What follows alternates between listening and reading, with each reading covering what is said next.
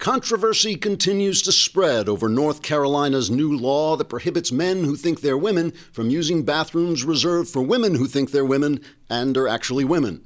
The law also prohibits women who think they're men from using men's rooms, even if the men in the men's rooms keep saying, "Come on in, it's all right, you'll like it here," and then giggling behind their hands. In protest against the new law, filmmaker Michael Moore has refused to release his new movie in North Carolina.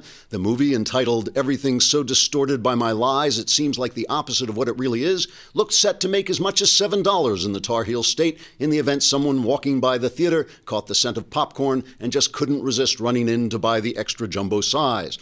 On hearing that Moore would not release his new film in his state, NC Governor Pat McCrory fought back tears, saying, quote, "Thank you, thank you, thank you. This is the best day of my life. I'm so happy. Thank you, unquote.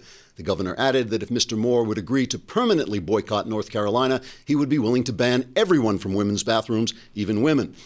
Former Beatles drummer Ringo Starr also protested the North Carolina law by announcing that he was still alive and was canceling a concert he had scheduled in the state for June 18th.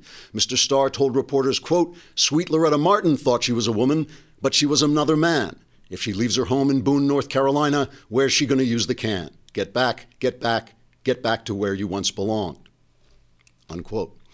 Transgender activist Leslie Confusion told reporters he or she felt the law was unjust. "Under this law, if I identify as Chinese, I would be banned from eating Mushu pork," said Confusion, who also goes by the name Lin Wu. Wu, or Confusion, said, quote, "If the people who think they're something they're not aren't going to be allowed to determine the nature of reality, then who will? Or to put it another way, Don Chai Kan Hao Tang Li Tso," which isn't Chinese, but thinks it is. Trigger warning. I'm Andrew Klavan, and this is the Andrew Klavan Show. I almost made it. Come on. Oh, well. All right. The nature of the war against reality continues. We're going to talk about that and, of course, about the New York primaries taking place today. But first, a word from our lovable sponsor, Hillsdale College, which has a new course. You know what I've begun to feel? I begin to feel that the candidates should be forced to not only take these courses, but then be quizzed on them. And then you get delegates for the, you want to talk about a rigged system. I want a system where they have to be quizzed on Hillsdale College's courses on the Constitution, and this one on the presidency, because this one teaches us that the American presidency is the most powerful office in the world, but it isn't a monarchy. I can think of several candidates who would fail that question right there. So many of the current candidates view the presidency as the accumulation of all three powers, the legislative, executive, and judicial. That is not how the framers designed it. Learn about the separation of powers and how to restore constitutional restraints in the free Hillsdale College course, The Presidency and the Constitution, at hillsdale.edu/Andrew. Sign up for free at hillsdale.edu/Andrew. Get a new lesson every week right in your inbox from Hillsdale's professors and learn how the Constitution protects us from would-be dictators. You know who else ought to take this course is the Supreme Court justices. They argued, they went and argued before them yesterday, I guess it was, that Obama doesn't have the right to change the law on immigration, and it's like they're stroking their chins. What, really? So he's supposed to execute the law. That's why they call him the executive, and the legislators are supposed to legislate. It's like these guys just have not gone to Hillsdale College. All right, New York primaries are today. We don't have any numbers or anything, so let's talk first about this North Carolina bill. I want to talk about the North Carolina bill, but I want to talk about the kind of something, an underlying principle to this bill that really, really gets to me. The bill basically says, if you go and have an operation, actually change your sex, if you have an actual sex change operation where you change your genitals, a word that is related to the word gender, because that's how we determine what gender you are allowed to legally change your sex. But if you just declare that you're a woman or the other sex, you cannot go into the bathroom. Okay. So something like 160 businesses are threatening boycotts. Rock stars, Pearl Jam, Ringo Starr, they're canceling their concerts and so forth. Chuck Todd has the governor on, and of course the press is uniformly in favor of against this bill. And so Chuck Todd has the governor, Pat McCrory, on, and he really grills him, and he says, "Don't you have any regrets about this now that this is going to cost millions and millions of dollars? The state is going to be out millions of dollars if these protests come through." Here's the governor's answer. The city of Charlotte passed a bathroom ordinance mandate on every private sector employer in Charlotte, North Carolina, one of the largest, 15th, 16th largest cities in the United States of America. And I think that's government overreach. It's not government's business to tell the private sector what their bathroom, locker room, or shower practices should be. Not only the private business, but also the YMCA and other nonprofit organizations. And by the way, this is what 29 other states also do not have, these types of restroom, locker room, and bathroom policy. So the state law was passed to counter the Charlotte law. The Charlotte law was backed by the Charlotte Business Guild, whose president, Chad Severance, he was like the leader who forced this bill down the throats of the people of Charlotte. Chad Severance is a registered sex offender who was convicted of sexually molesting a little boy in 1998 when he was working as a youth minister. I wish I were making this up, but I'm not. This is really, and you know, I want to be clear about this, that I have no bias against people who are sexually weird. I mean, the whole world is a little sexually weird. If you ask me, everybody has got his own thing, whatever floats your boat. I seriously have not ever lost a minute's sleep over worrying about what turn other people on. And you have the absolute right to be turned on whatever way you are. The world is a complex place. I certainly believe that the marriage between a man and a woman is at the center of human life.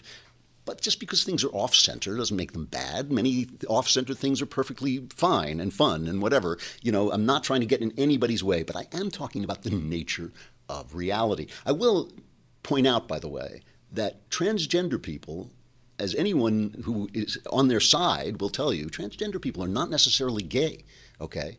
So a man can identify as a woman and still be attracted to women. So you're talking about a guy with full equipment who says he's a woman going into a woman's bathroom who's attracted to women, okay? It strikes me as a somewhat dangerous situation. It seems to me that the danger to the majority of people is a lot worse than the danger of this guy getting bullied in a men's bathroom, which is not going to happen anyway.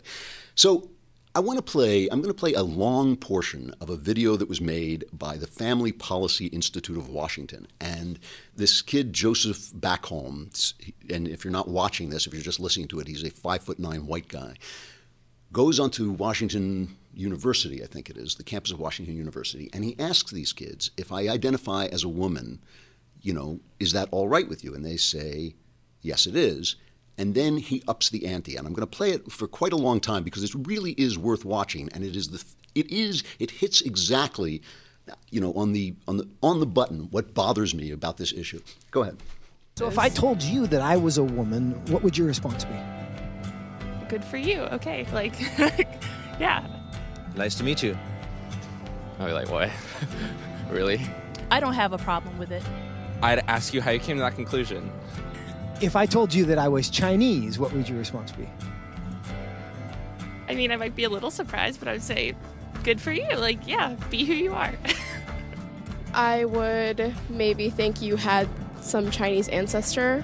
I would ask you how you similarly came to that conclusion and why you came to that conclusion. I would have a lot of questions just because on the outside I would assume that you're a white man. If I told you that I was 7 years old, what would your response be? I wouldn't believe that immediately. I probably wouldn't believe it, but I mean, it wouldn't really bother me that much to go out of my way and tell you, no, you're wrong. I'd just be like, oh, okay, he wants to say he's 7 years old. If you feel 7 at heart, then then so be it. Yeah, good for you. So if I wanted to enroll in a first grade class, do you think I should be allowed to? Probably not, I guess. I mean, unless you haven't completed first grade up to this point and for some reason need to do that now. If that's where you feel like mentally you should be, then I feel like there are communities that would accept you for that. I would say so long as you're not hindering society and you're not causing harm to other people, I feel like that should be an okay thing. If I told you I'm 6 feet 5 inches, what would you say? That I would question. Why? Because you're not. No, I don't think you're 6'5". If you truly believed you're 6'5", I don't think it's harmful. I think it's fine if you believe that. It doesn't matter to me if you think you're taller than you are. So you'd be willing to tell me I'm wrong? I wouldn't tell you you're wrong. No, but I say that I don't think that you are. I feel like that's not my place as like another human to say someone is wrong or to draw lines or boundaries. No, I mean, I wouldn't just go like, oh, you're wrong, like that's wrong to believe in it. Because I mean, again, it doesn't really bother me what you want to think about your height or anything. So I can be a Chinese woman. You. Sure. But I can't be a 6'5" Chinese woman. Yes. If you thoroughly debated me or explained why you felt that you were 6'5", I feel like I would be very open to saying that you were 6'5", or Chinese, or a woman. So this 5'9" white guy ends up as a 6'5" Chinese woman. Okay. Now, let's leave aside the idea that eventually it's going to hit upon some guy to have the idea that he can just try out for a woman's track team or a woman's sports team and just say identify as a woman and blow all the women off the track. I mean, forget about any of that. Those kids are suffering from induced insanity. They're suffering from induced insanity. Something is obviously gone terribly wrong with their values. And here's what I think it is, and here's why I think it's important and dangerous. Because, this is a white boy's problem, this thing about bathrooms, okay? This is an uptown problem. This is for a country that is so rich and so powerful that it really doesn't have any problems, real problems to speak of, and so they're debating nonsense. We're debating nonsense. No kid with starving to death trying to find clean water in Africa with flies on his eyes worries about whether a transgender guy can use the bathroom. But this is induced insanity. I've said this a million times, that leftism is Christianity with Christ removed from it. I mean, obviously, Jesus says, judge not, lest you be judged. Remove the plank from your own eye before you remove the mote from another person's eye. He's about compassion. He answers each person from that person's own heart a lot of times. When you remove him, I mean, our whole culture is built like a Jenga tower on that stick, and when you remove that bottom stick, everything goes insane because you've removed the center of reality. You've removed the center of objective reality, which is God, right? Which is God as we know him as man. That's when you remove that, you've got nothing. And suddenly you're talking about insanity. You're talking about a 5'9", and it's funny. It is funny, and even the kids are laughing.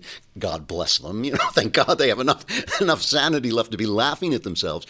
But it's also not funny. It's not funny because in order to support a lie, you have to get everybody else to lie with you, and that is why lies lead absolutely, irreversibly, and inevitably to censorship and oppression.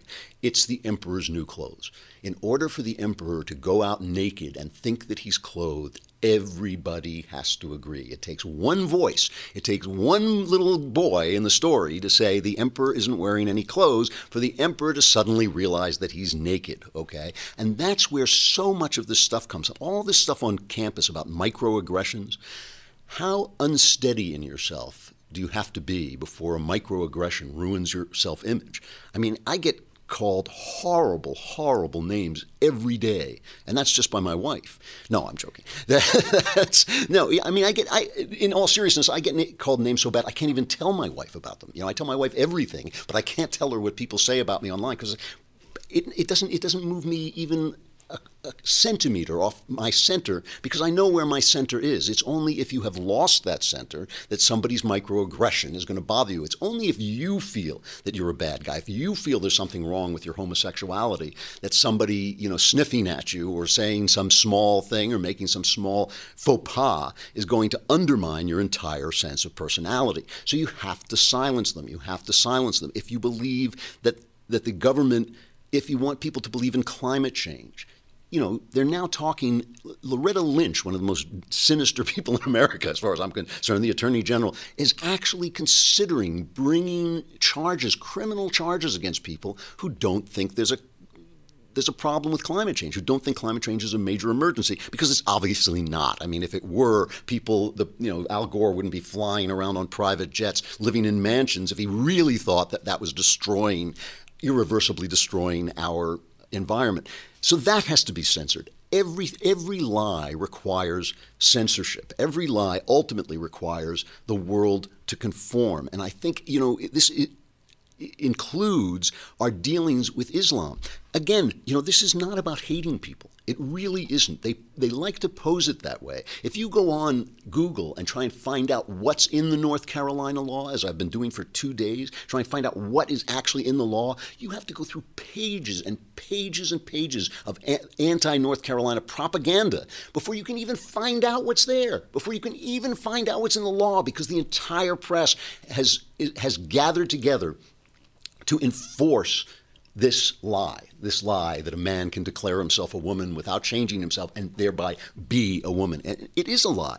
And it includes the way we deal with Islam. You know, when people have to say, you know, Islam has absolutely nothing to do with terrorism, as Hillary Clinton does. When in Europe you can get arrested, the police can come to your door and take you away if you tweet something judged defamatory against Islam. Why? Because they know there's a problem. They know there's a problem. In Germany, they're allowing a comedian to be prosecuted for insulting the thuggish president of Turkey, Erdogan. I think it's pronounced Erdogan, yeah. They're allowing him to be prosecuted under a law in Germany. They say they're going to repeal the law, but meanwhile they're prosecuting this guy because Erdogan's a thug, and he doesn't want people to say he's a thug. This is a guy who had his goons beat up protesters, anti-Turkish protesters in Washington, D.C., in our country, in our house. He came in and beat up protesters, had protesters beaten up. We can't say he's a thug because he's a thug. Because he's a thug. If you weren't a thug, we'd be able to say he's a thug. You can say, I'm a thug. I don't mind, because I'm not. You know, you cannot say Erdogan's a thug because he is.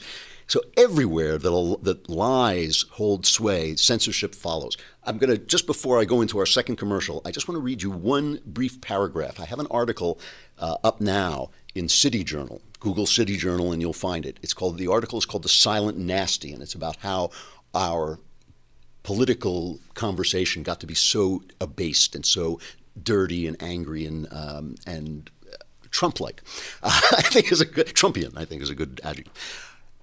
The mental tyranny that goes by the name of political correctness wrongly assumes that the human heart is infinitely malleable and that words can endlessly reshape the reality of its experience.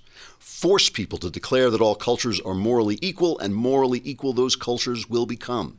Demand we pretend that gender differences are a myth and gender differences will disappear. Shame us out of noticing the color of a criminal's skin, and crime statistics will lose their power.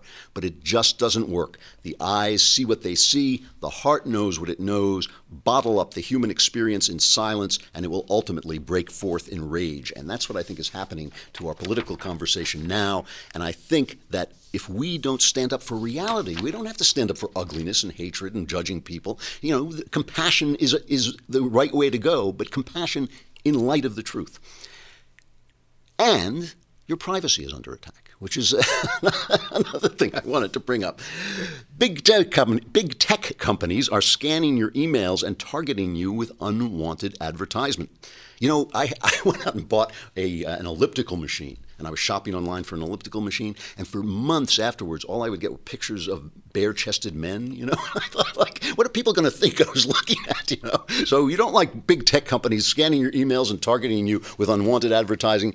Government agencies are collecting data at alarming rates and collecting alarming amounts of data. Take back your privacy by getting your name at Reagan.com as your email address. You get this at ReaganPrivacy.com. You can proudly share President Reagan's name with every email you send, and you know your emails will never be scanned. They'll never be scanned or shared with third parties. Go to ReaganPrivacy.com and secure your personal private email address. Get 2 free bonus months now at ReaganPrivacy.com. You know, one of the many things I like about Ted Cruz is that he stands up to these guys on these questions. He did what they call these town halls on Good Morning America. And he's there with their reporters, these Democrat hacks. And a guy in the audience asks the question. The guy says he's gay and he has a husband, and he's talking about all these laws, like this North Carolina law. And he says, what are you going to do as president to protect me, knowing that Cruz is kind of on the other side of this issue? Here's Cruz's unwielding but polite and reasonable response. What would you as president do to protect me and my husband from that institutionalized discrimination? Well, listen, when it comes to religious liberty is something that protects every one of us. It is the very First Amendment, the very first phrase protected in the First Amendment of the Bill of Rights. And religious liberty, it applies to Christians, it applies to Jews, it applies to Muslims, it applies to atheists. And all of us, we want to live in a world where we don't have the government dictating our beliefs, dictating how we live. We have a right to live according to our faith, according to our conscience. And that freedom ultimately protects each and every one of us. And we shouldn't have the right to force others to knuckle under and give up their faith and give up their belief. And for me, I mean, I have spent my entire adult life fighting to defend religious liberty, fighting to defend the freedom of every one of us to seek out and worship God. And I think keeping government out of the way of your lives protects the freedom of every one of us. But when you talk about freedom, what he's referred to with his husband, a lot of people would say, doesn't everybody have the freedom to be treated equally? Don't we all have the freedom to be equal? Of course we do. And the First Amendment protects everyone equally. It protects our faith. It protects the faith of an Orthodox Jew to follow his or her faith without the government getting in the way and regulating kosher delis and restricting what can be served. It protects the freedom of all of us. You know, you supported a constitutional amendment that would have the effect of overturning the Supreme Court decision on gay marriage. So what would that mean for couples like Todd and his husband who already are married? Well, listen, I am a constitutionalist, and under the Constitution, marriage is a question for the states. That has been the case from the very beginning of this country, that it's been up to the states. And so if someone wants to change the marriage laws, I don't think it should be 5 unelected lawyers down in Washington dictating that. And even if you happen to agree with that particular decision, why would you want to hand over every important public policy issue to 5 unelected lawyers who aren't accountable to you, who don't work for you? Instead, if you want to change the marriage laws, convince your fellow citizens to change the laws. And by the way, it may end up that we've got 50 states, that the laws in one state may be different than another state, and we would expect that. We would expect the people of New York to adopt different laws, perhaps, than the people of California or Texas or Florida. And that's the great thing about a big, diverse country, is that we can have different laws that respect different values. You know, if it weren't for Donald Trump doing a deafening imitation of telling the truth, I think that Republicans who have been frustrated by candidates who don't stand up for their beliefs would see that that's what the truth sounds like. That's what a guy, and you know what, Cruz is probably to the right of me on this issue, but what he said, I respect what he said. He described it, he was polite, he was courteous, but he also stuck to his guns, and you saw the press pile on. There is nobody in that newsroom, and if there is, he keeps his opinion to himself. There's nobody in that newsroom who disagrees. That an argument has never taken place in that newsroom where somebody took the other side. And that's the problem with these newsrooms, is they become radicalized by being surrounded by people who agree with them. And they all are on the same side. So now the New Yorkers go to the polls, and it is looking very good for Donald Trump. Here is the Wall Street Journal. Donald Trump closed his New York campaign with a rally in Buffalo, billed as one of his biggest indoor events, a show of strength reflecting his ambition to notch a home state landslide on Tuesday and the GOP nomination by June. Monday's rally, which drew an estimated 18,000 to 20,000 people, I mean, these are huge rallies, was also a show of defiance at a time when his leading rival in the GOP race, Texas Senator Ted Cruz, has demonstrated he can win over delegates in contests that reward organizational flair over mass appeal, boosting the chances of a contested Republican convention. Polls show Mr. Trump in reach of winning all 95 of New York's delegates. That would be huge. It would sweep that would enhance his chances of clinching the nomination before the July convention. The real estate developer has repeatedly bashed party rules that have allowed Mr. Cruz to elect loyal delegates in states won by Mr. Trump. Those pro-Cruz delegates could deprive Mr. Trump of victory at a contested convention. Cruz says that's what he thinks is going to happen. Play cut 4, the first Cruz cut. In all likelihood, we're going to go into a contested convention, which means nobody has a majority. And I'll have a ton of delegates, he'll have a ton of delegates. And it's going to be a battle in Cleveland to see who can get to a majority. You can't get the nomination without earning a majority of the delegates elected by the people. And I believe Donald's highest total will be on that first ballot, and he will go steadily down because Donald cannot win, and we don't want to nominate someone who's a loser in November. Trump, of course, is making all this noise that if he goes in there with the most delegates and doesn't get the nomination, there are going to be riots. He's threatening. And some people are kind of falling for that. They're going in for the battered wife syndrome, best to be quiet, best to obey so I don't get hurt. My personal opinion is if he goes in there with one less delegate that he needs, not only should Cruz pull the nomination out from under him, he should steal his socks and his underwear and tie his shoelaces together so he trips when he chases after him. I mean, I just think, like, if you don't win it, it's an open convention, tough nuggets. So John Heilemann, who is this wonderful political reporter for New York Magazine, he's got this great show on HBO called The Circus, which is on hiatus, but when it comes back in July, you should really check it out. They do a half-hour sweep of the week in politics, basically, until the presidential election. And it's been really insightful and interesting. Heilemann's one of the reporters on it. But John Heilemann describes why this strategy of Trump's to attack the rules of the delegate gathering, why it's so brilliant. It's such a brilliant strategy, which I agree it is a brilliant strategy. So listen to Heilemann describe it. This particular moment where he left Wisconsin in the worst position he's been in throughout the entire race. Right. And how he managed to make this turn. If he ends up being the Republican nominee, we will look at this as the moment when he displayed the most political sophistication of any moment in the entire campaign. A lot of other times where Trump has just bullied through things, or he's just been his strength. People attacked him. He made mistakes. He got strong by sucking energy out of the attacks. This has not been a visceral thing. This has just been a smart thing. This has been kind of the, like, okay, I'm in trouble. I have New York coming up. Let's see what's going on out here and how I can jujitsu something that's ostensibly a negative for me, which is to say I'm losing delegates in all these states, and turn it into a message, as Nicole said, that he's been more consistently on and that is more obviously on brand than anything else he's done. It's just the sophistication of this. Trump has not been particularly sophisticated throughout this campaign. This is a moment where he's really displaying strategic and tactical deftness. We're going to find out today how much that works. But I just want to add this one thing. Illinois Congressman Adam Kinzinger, who is a Republican, says he can't vote for Trump. He prefers Kasich. He's kind of a moderate. He prefers Kasich, but he could find his way to vote for Cruz. And he explains to Wolf Blitzer why everything that Trump is saying, no matter how clever it is strategically, why it's obviously false. Trump's argument is that the establishment has rigged the system. That's what he keeps saying. Right? And it's his whole campaign. The establishment has rigged the system at the border. The establishment has rigged the system on trade, on jobs, on everything. Now the establishment has rigged the system of the election. And Kinzinger explains why that's ridiculous. Is the process rigged, as Trump alleges? No, I mean, look, if the process was rigged, you would not have Ted Cruz and Donald Trump as the two frontrunners for the Republican Party right now. You'd have somebody else. So, no, it's not rigged. It's just the rules. Each state chooses to do it differently. It's a state. We believe in federalism, the strength of the state.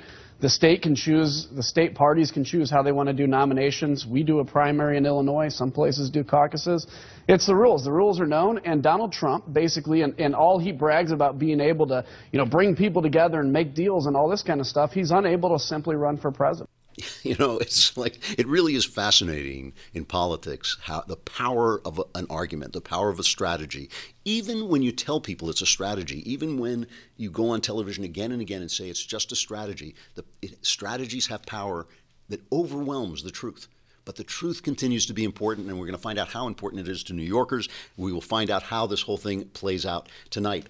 Let me end, as always, with Stuff I Like. I'm doing now playing Stuff I Like that is now available, that is happening right now, because I know I always do this old stuff. And the thing about old stuff, of course, is that it's been tried and tested. If it lasts for 200 years, it probably is pretty good. It probably has something to say to people. But stuff that's on now is so relevant to what's happening in our lives and so revelatory of the actual world we're in that it also has this special power. And that is why I love the show on HBO, Silicon Valley. It's hilarious. It's basically about a bunch of young people starting a business. You can't even understand, if you're not a computer guy, you can't even understand what their business is. It has something to do with the way you get music off the net. I don't really understand what it is, but they're building a whole business about it. And it is about this guy who goes out. It's created by the people who created Beavis and Butthead and who worked on National Review. So it has this antic sense of humor. The characters are so precise, so well acted. A bunch of nerds trying to build what they hope will be $1 billion business. It starts out with the lead, Thomas Middleditch, who's a Canadian actor who's just perfect as the lead nerd. He's the guy who's running this company. He comes up with this idea, and a big-time company offers him $10 million for it, and another company offers him $250,000 for it, but he gets to keep the company. If he takes the $10 million, he gets $10 million, and he walks away. He loses the company. If he takes the $250,000, he still keeps the company, but he doesn't have as much money, and it's really going to be a thing. And he decides, of course, to take this lesser money and keep the company, whereupon he starts immediately succumbing to stress and throwing up and having night sweats and all this stuff because he's just this nervous little guy. And he finally ends up going to the doctor. And here is the Silicon Valley doctor giving him his experience. You know, a while back, we had a guy in here in almost the exact same situation. Take the money or keep the company. What happened? Well, a couple months later, he was brought into the ER with a self-inflicted gunshot wound. I guess he really regretted not taking that money. He shot himself because he turned down the money? Yeah. Or no, he took the money. Or no, he did not. You know what? I don't remember. But whatever it was, he regretted it so much that he ended up shooting himself, and now he's blind. He's blind? Yeah, just FYI, if you're ever going to shoot yourself, don't hold the gun up to your temple, okay? Because that just basically took out both of his optic nerves and then, half of his face. Then his wife left him because, yikes. Right. He may have been a genius programmer, but not so much with human anatomy. Or decision-making, for that matter. Great stuff. It's a really good show. It's about to start its 3rd season, I think, next week. And I think if you go on your on-demand, you can get the first 2 seasons. I'm about halfway through the 2nd season. Really funny. Silicon Valley, stuff I like that's happening now. All right, stuff I'm not so sure I like. The New York primary will be going on, and we will be back tomorrow with the results and our incisive analysis. Or maybe we'll just tell a lot of jokes. I'm not sure which. But be here. I'm Andrew Klavan. This is The Andrew Klavan Show. Thanks for dropping by.